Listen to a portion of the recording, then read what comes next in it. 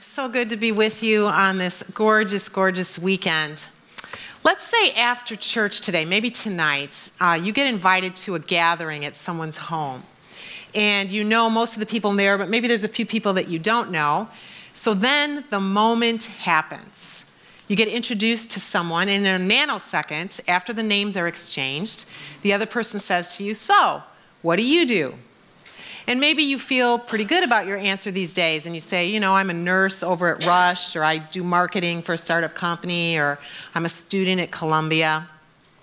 Maybe you kind of disguise your answer just a little bit. You say, I'm a CEO of a complex organization impacting 3 rising stars. And what that means, it's code for I'm a stay-at-home mom or dad with 3 very rambunctious children. Or maybe what's really hard, and I've been there, is you stumble through your answer because you're in transition. Maybe you're a freelancer and it's not going so great lately, or maybe you lost your job, and you're trying to come up with some kind of response that won't leave Donald Trump labeling you a loser or low energy or something like that. The fact is that most of us go through our adult lives defining ourselves by what we do. This is the core of our identity. And I'm not sure if it's ever been harder in all of history to ground our identity in the right place, because we live in a culture of narcissism. In a recent article in the New York Times, a writer named Arthur Brooks told the story of his teenage son who took a quiz. Did you know there's a quiz you can test for narcissism? So when asked how he did, the son said, "Great, I got the maximum score." The word narcissism was really not discussed much when I was young. In fact, my generation was more focused, particularly when we were raising children, in building positive self-esteem into those children. Some would say maybe we did our job a little too successfully, because a study in 2010 showed that narcissism has increased by more than half since the early 1980s, to 30%. The word comes from a Greek myth, you probably know this, where Narcissus falls in love not with himself, but with his reflection. Writer Brooks says that in the modern version, Narcissus would fall in love with his own Instagram feed and starve himself to death while compulsively counting his followers. You and I attempt to attain the approval of other people by accumulating accomplishments. We're trying to craft an identity that will draw applause and admiration. And from the time we're very little, we begin to manufacture an identity based on how we hope and want other people to see us. We become masters at hiding and pretending. We learn how to sort of package ourselves. And I admit this has been a struggle for me my whole life. Around the year 1500, there was a watershed event. You know what got invented that year? The mirror. Prior to that time, we went around probably not even really knowing what we looked like. Can you imagine how freeing it would be if there were no mirrors, no photos, no selfies? Maybe we could let go of this relentless need we have for people to approve of us. So if I asked you the question today, the simple question, who are you? I suspect your answer might have something to do with your job or some role that you play. But what if you had to answer outside of all those things? What if I said, who are you outside of your job and your roles? Well, today we're going to explore this issue of identity, and we're going to begin with this fundamental truth, which is that our identity, the core of it, is who before what. We're all walking around with a mixture of identities. One is our true self, but the second one is one that we fabricate. This is called the false self. It's also referred to in some places as the ego or the shadow self. It's a collection of these masks that we present ourselves with to the world. The goal for each of us is to discover our true self. This is the becoming who we are in God. Writer David Benner, in his book, The Gift of Being Yourself, says that beneath the roles and masks lies a possibility of a self that is as unique as a snowflake. It is an originality that has existed since God first loved us into existence. Look, get this. He says, there's no deep knowing of God without a deep knowing of self, and no deep knowing of self without a deep knowing of God. So I want to explore together a character in the Bible who was on a quest for his identity. The character is Jacob, and his story would make an absolutely fascinating movie. We're going to cover a lot of scripture today, but we aren't even going to get to his entire story. I urge you to read it. Grab the Bibles in front of you or down below your seat and turn to the very first book of the Bible, the book of Genesis. Page 17 is where we're going to start. The book of Genesis, page 17. Jacob's identity didn't begin with just his birth. It actually began in the womb before he was even born. So we're going to start at verse 21. Isaac prayed to the Lord on behalf of his wife because she was barren. The Lord answered his prayer, and his wife Rebekah became pregnant. The babies jostled each within her, and she said, "Why is this happening to me?" They didn't have ultrasounds, so she went to inquire of the Lord. And the Lord said to her, "Two nations are in your womb, and two peoples from within you will be separated. One people will be stronger than the other, and the older will serve the younger." When the time came for her to give birth, there were twin boys in her womb. The first to come out was red, and his whole body was like a hairy garment, so they named him Esau. After this, his brother came out with his hand grasping Esau's heel, so he was named Jacob. Isaac was 60 years old when Rebekah gave birth to them, an older dad for sure. Now, the name Jacob is associated with a feature of his birth, and it implies this struggle in the womb. Jacob wanted to come out first. He wanted to be the twin born first. He did not succeed, but he's given the name Jacob, which means literally grasps the heel, and figuratively it means he deceives. Already, Jacob is competing with his older brother, and we're going to see two very dramatic moments of deception in their lives. But let's continue the story. Verse 27. The boys grew up, and Esau became a skillful hunter, a man of the open country, while Jacob was a quiet man, staying among the tents. Isaac, who had a taste for wild game, loved Esau, but Rebekah loved Jacob. Isn't it remarkable how so much of our identity is formed in our family of origin? Unless you're an only child, you know, if you have siblings, that we label different siblings. We say, she's the smart one, or he's the funny one, or she's the rebel. And actually, the problem with that is we get these scripts that we feel destined to live out in our lives. These two twins couldn't have been more different. They gravitated to entirely different interests. Esau was at home in the wild, on the move with animals, and Jacob was more of a contemplative, a quiet kind of guy, favored by his mother. Esau's dad liked him best, mostly because of his cooking. But Jacob the deceiver was clever and opportunistic. He knew how to manipulate circumstances to get what he wanted. So let's look at this first episode of deception, verse 29. Once, when Jacob was cooking some stew, Esau came in from the open country, famished. He said to Jacob, "Quick, let me have some of that red stew. I'm famished." That is why he was also called Edom. Jacob replied, "First, sell me your birthright." "Look, I'm about to die," Esau said. "Haven't you said that? I'm so hungry, I'm starving. What good is the birthright to me?" But Jacob said, "Swear to me first." It's a very sibling thing to say. "Swear to me first." So he swore an oath to him, selling his birthright to Jacob. Then Jacob gave Esau some bread and some lentil stew. He ate and drank and then got up and left. So Esau despised his birthright. Now, I don't know about you, but I think it's really mean to trick somebody when they're famished, when we're hungry. Esau loses his birthright, which belonged to the firstborn son. And in chapter 27, we're going to read of the second moment of deception. This one was over the father's blessing. But you need to understand, in the patriarchal society of the Old Testament, both the birthright and the blessing were a really big deal. They had a lot to do with your status and wealth as you continued on through your life.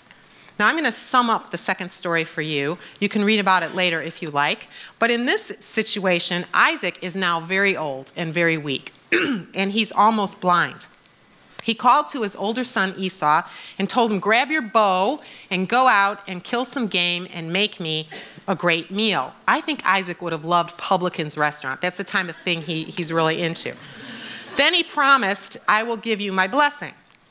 Now, Rebekah, his wife, was also a deceiver.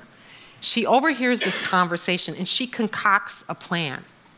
She calls Jacob and she says, "I want you to get the blessing." So she prepares a delicious supper. She tells Jacob to go put on some of Esau's clothes so he will smell like his brother. And then she puts hairy garments on his arms and around his neck so that he'll be very, very hairy. Goat skins. Excuse me. So Jacob brings the meal to his father. Isaac is suspicious. He even asks to touch him. Isaac says, "Are you really my son Esau?" And the deceiver lies and says, "I am." And so Jacob receives the blessing. Moments later, Esau comes in with his kill and he whips up dinner. And when he brings it to Isaac, the father says, "Who are you?" Once Isaac discovers what happened, the Bible says he trembled violently. Look at chapter 27, verse 34. This is when Esau discovers what's happened. He heard his father's words, and he burst out with a loud and bitter cry and said to his father, "Bless me. Me too, my father." If that's not a sibling statement, I don't know what is. Me too, me too. But he said, "Your brother came deceitfully and took your blessing." Esau said, "Isn't he rightly named Jacob? This is the second time he has taken advantage of me. He took my birthright, and now he's taken my blessing." Now skip down to verse 41. Esau held a grudge against Jacob because of the blessing his father had given him. He said to himself, "The days of mourning for my father are near." In other words, my dad's going to die soon, and then I will kill my brother. Well, Jacob ends up leaving that region, partly out of concern for his safety. For 20 long years, he worked for a man named Laban. He was trying to earn the hand of his daughter in marriage. And after 2 decades, he decided to go back to his homeland. Now, he's had a lot of time to think about this rift in his relationship with his brother, and he feels great remorse. He wants to meet him and try to make it right. But he gets word that Esau has a militia of 400 men. So Jacob decides to send messengers up ahead before this meeting. And he sends him gifts. He sends him gifts of cattle and donkey and sheep and goats and even servants. He's hoping to soften the anger of his brother. The night before the big meeting, Jacob doesn't sleep too well. Have you ever had a night before you know you're going to have a really difficult conversation with someone? Maybe there's a rift in your relationship, something you want to reconcile, or something difficult you need to say. I don't know about you, but I don't sleep too well on those nights. This particular night, Jacob decides to sleep outside in the great outdoors. So let's see what happens. We're going to go to chapter 32. It's on page 24, chapter 32, starting at verse 24. So Jacob was left alone, and a man wrestled with him till daybreak. When the man saw that he could not overpower him, he touched the socket of Jacob's hip, so that his hip was wrenched as he wrestled with the man. Then the man said, "Let me go, for it is daybreak."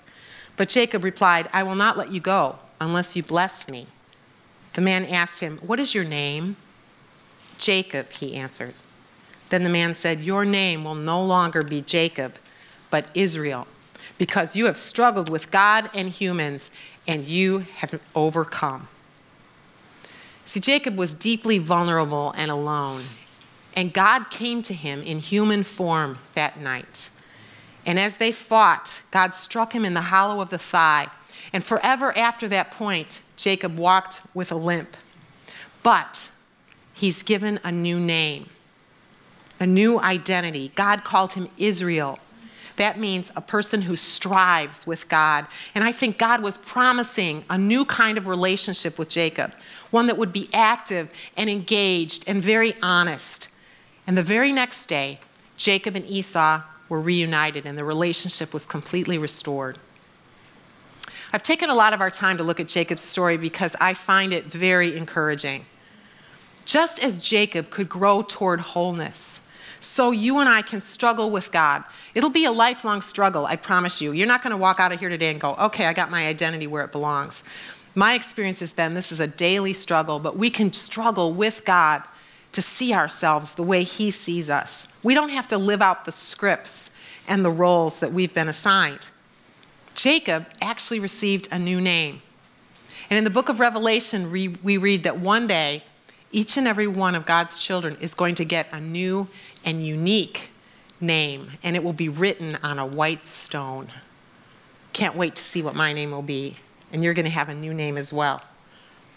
We tend to think of ourselves as a single, unified self. But I'm actually learning that you and I are a collection of selves. It's more of a they, actually, than an I. And the truth is that many parts of ourselves remain hidden. We're kind of blissfully unaware of a lot of the parts of ourselves. Jacob may not have realized until later in life that he had this deceiving part of him. It was only as he wrestled with God toward wholeness that he could own and embrace that part of his identity. I have a close friend who's been on his own struggle with God the last few years. David and Corone Lovelace are two of my most treasured friends. For 29 years, they pastored a thriving church in Orlando. 3 years ago, on a Sunday afternoon, I got a text that I've never forgotten the words. It was an SOS text from Corone, and it simply said, "Please call me immediately. My world is falling apart." I couldn't imagine what was up. I didn't know if David had a serious illness, if something was wrong with one of their 3 sons, or maybe with one of their grandchildren. But when I called her, and what she told me was just so completely different than anything I expected. A hidden infidelity that David had ended years earlier was leaked to several people. When David discovered what had happened, he immediately called a meeting with the church elders, and he gave them a gut-wrenching, very full confession. Corone was in total shock. She knew nothing about this. Never in a million years could she have suspected that the husband that she adored could have been unfaithful. As soon as I could get a flight, I headed to Orlando, and I stayed at their home along with a couple of other close friends to sort of pastor them through this horrific week. The news was announced to the church, and then it was leaked to all the local newspapers. David resigned from his role as senior pastor. And that week launched my friends into a journey of agonizing tears and relentless work with Christian counselors that they continue to this day. They've been ruthless in their quest for truth, and I couldn't be more proud to call them my brother and sister. About 18 months ago, I flew back to Orlando to be a part of a service that restored both of them to ministry. And their marriage, I can honestly say, is now way stronger than it ever was before. So much of their work, both of them, has centered on identity issues. In fact, they just released a book that they wrote together called Nothing to Prove. And in this book, David tells the story of one Sunday morning after the news had come out. Let me read this to you. He says, "I was sitting out on our back porch one Sunday morning, 3 or 4 months after my resignation. It felt odd and unsettling that I was alone on a Sunday. Can you imagine that? Instead of leading the vibrant spiritual community we had pastored for decades. As I was sitting there in misery, shame, and guilt, I asked the Lord what he wanted me to be aware of at that moment. Almost instantly, I got the picture in my mind of a large banquet table with people sitting around it. And I pictured myself at one end of the table, and God was sitting at the other end. As I looked closer, the Lord seemed to say, David, here are all the different parts of you. And I could see my leadership self, my relational self, my successful self, my humorous self, my loving self, my generous self, my efficient self, my God-loving self. I also saw less desirable parts of me, my selfish self, my impatient self, my exhausted self, my intense self. As I looked around the table, I sensed the Lord say, David, these are the parts of yourself you have allowed at your table. Now, I want you to invite the other parts, the ones you kept hidden from yourself. Tears came to my eyes. I knew what God was asking for me, and it felt excruciating. With some reluctance, I visually invited to the table all the shunned parts of myself I had denied. My deceptive self, my approval-seeking self, my angry self, my unfaithful self. As I invited the most repugnant parts of me to the table, it was like I could see my accepted parts making faces at them. They seemed disgusted, embarrassed, and irritated that they were being asked to move over and make room for these low-life intruders. Then the Lord said, now we are all finally here. While I have known each part of you throughout your lifetime, you have denied these unseemly parts exist. but I have loved every part of you. I have seen every part in all its glory and its garbage. I don't see good and bad, acceptable and unacceptable parts. I just see you. And now I'm inviting you to acknowledge all the parts of you around the table. I want you to extend love and compassion to every part, just as I do. So David writes, with tears streaming down my face, I surrendered to what God was asking and welcomed each part of myself to the table of my life. If God could accept and love them, I could learn to do that too. That story reveals to me that the parts of ourselves that you and I are not willing to look at actually become stronger and not weaker. When we're able to welcome every part of ourselves to the table, even the parts that we're ashamed of, we're then on our way to wholeness. So if there was a table with you sitting at one end and God at the other end, what chairs need to be pulled up to that table? What parts of you that you have wanted to deny need to be welcomed? God accepts these ugly parts as he makes us whole. It's a struggle. That's what happened for Jacob. That's what's happening for my friends David and Carone. That's the kind of struggle that I'm trying to engage in. And it's truly the most incredible news. The first expression of our true identity is that we are lavishly and unconditionally loved by our Heavenly Father. You know what? God doesn't simply tolerate you. He doesn't just like you. He loves you radically and passionately. In fact, our identity is even more about who we are. Fundamentally, our identity is about whose we are. Whose we are. David Benner says that an identity grounded in God would mean that when you and I think of who we are, when we just have that impulsive response, who am I? The first thing that will come to our mind is our status as someone who is deeply loved by God. That would be the first thing we think of.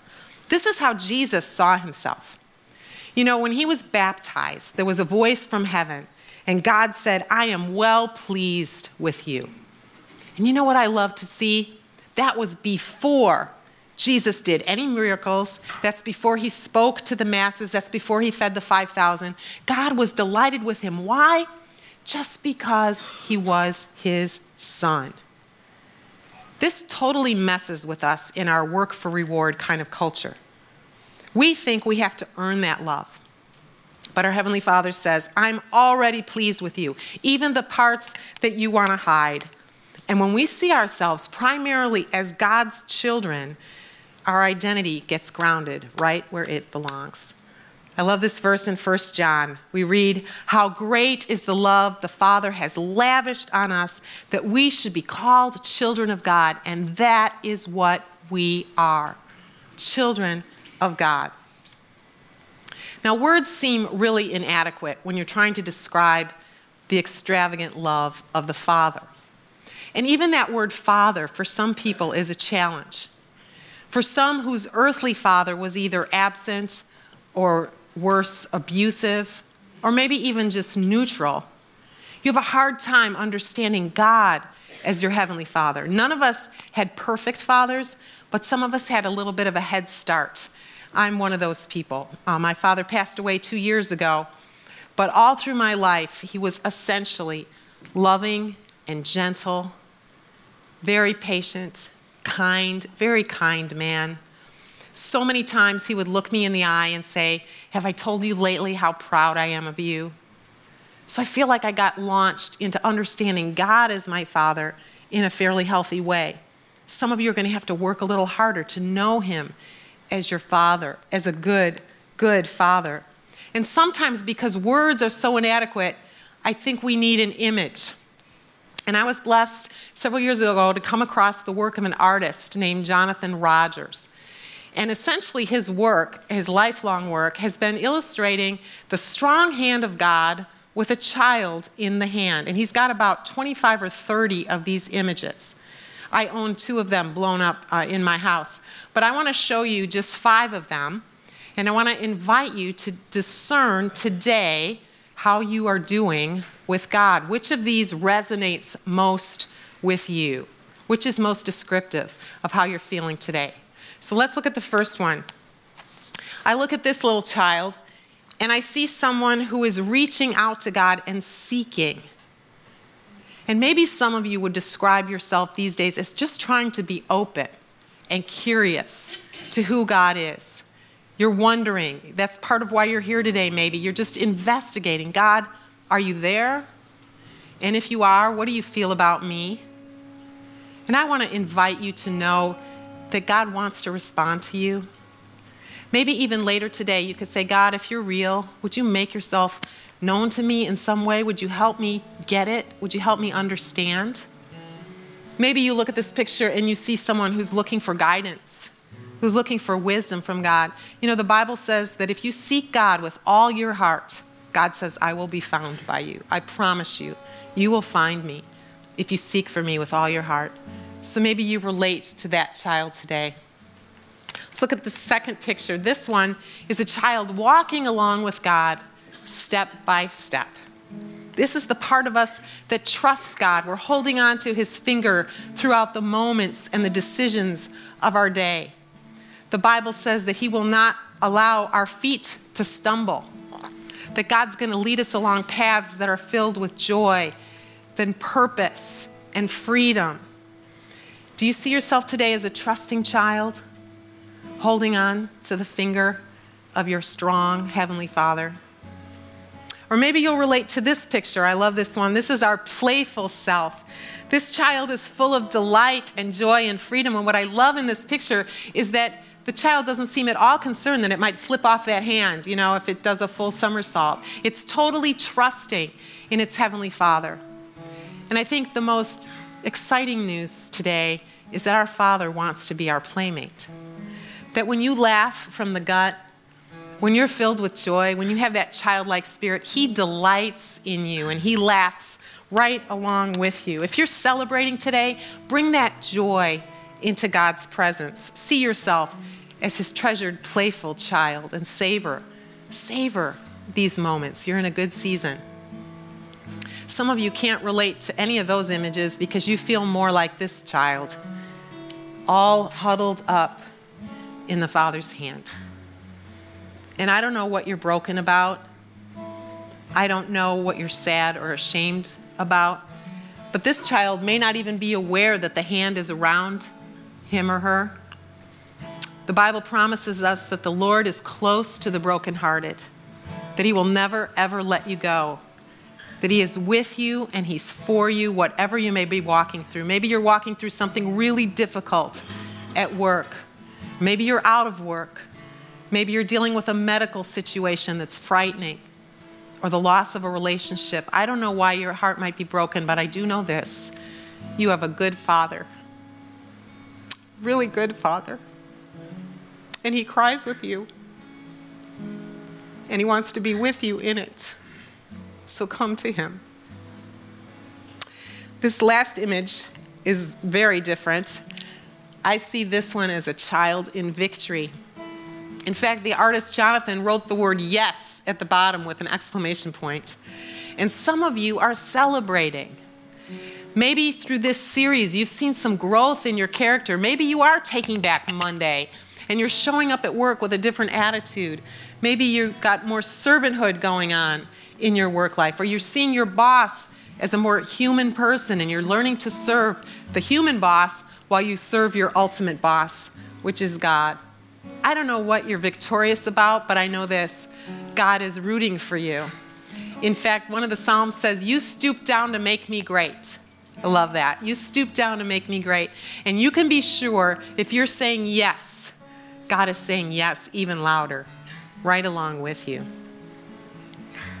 My friends, our Heavenly Father wants us to bring every part of ourselves into his loving hand. You're going to go through all kinds of seasons in your life, all kinds of moments. Even this week, there'll be highs and there'll be lows at work and outside of work. But as we learn to see ourselves primarily as God's treasured children, we can finally let go of our need to prove and protect and promote ourselves. And you know what? That's exhausting. It's exhausting. Real freedom comes when you say, I don't need to do that anymore. I can stop pushing. I can rest in the love of my Father. C.S. Lewis said it this way: to be loved by God, not merely pitied, but delighted in, as an artist delights in his work or a father in a son. It seems impossible, but that is the picture of God we see in the scriptures. If that's the picture we have, it will change not only the way we see ourselves, it will change the way we see everything. So here's my suggestion. If you go to a party or a gathering and someone says, so what do you do? It would not be relationally intelligent to say, well, essentially, I'm a treasured daughter or son of the Most High God. That's who I am. That would be really weird. So don't do that, okay? Give your normal answer, whatever your normal answer is, but have another voice in your head. While you're giving your answer, say, but you know what? Fundamentally, that's not who I am. That role I play, that job I have, whatever it is, that's not fundamentally who I am. In our world of narcissism, I leave you with this radical thought. What God knows about you is far more important than what people think about you. What God knows about you. So as you go into work on Monday, if you have a toxic boss, if you have coworkers that drive you crazy, if you're not in your dream job, you're not in your sweet spot, you're so far from your sweet spot, or maybe you're looking at the unemployment ads because you don't have a job right now, or maybe you're a full-time mom or dad, and you've got little ones that sometimes your patience wears thin. Whatever you're doing on Monday morning, know what God knows about you. What he knows about you is that he adores you. He delights in you. You are his precious son or daughter. And that's what matters most. That's what makes all the difference in how we walk through this life. Your identity, just like Jacob's and my friend David and Caron, will be grounded in the right place as the treasured son or daughter of the Most High God. Would you pray with me? Gracious Father, first, we thank you for the privilege of calling you Father. You even say we can call you Daddy. We come to you, Father, and we ask that you would help us to see ourselves the way you see us, to know that you truly do delight in us and that you actually welcome every part of us, even the ugly parts we try to deny and hide. Father, may we grow and be grounded in this struggle for our true identity. And may we know that you are good and you can be trusted. In Jesus' name, amen. I'd like to invite you to stand. We're going to sing a song together that really affirms these truths. It's about the fact that we have a good Father. But I want to tell you this. Some of you are going to be able to sing this with great conviction because you know it to be true. And you've known it for a long time, and you can sing it out with conviction. For other people, you may be singing this as an expression of hope. Maybe you're still testing out, is he a good father, really? How can I know him? How can I affirm how he feels about me? And I invite you to sing it, even with your tentativeness, as a song of aspiration, as a song of hope. God, I hope that this is true about you. And I hope that it will go down to my toes and I'll begin to sense it and own it for myself. Let's sing this together.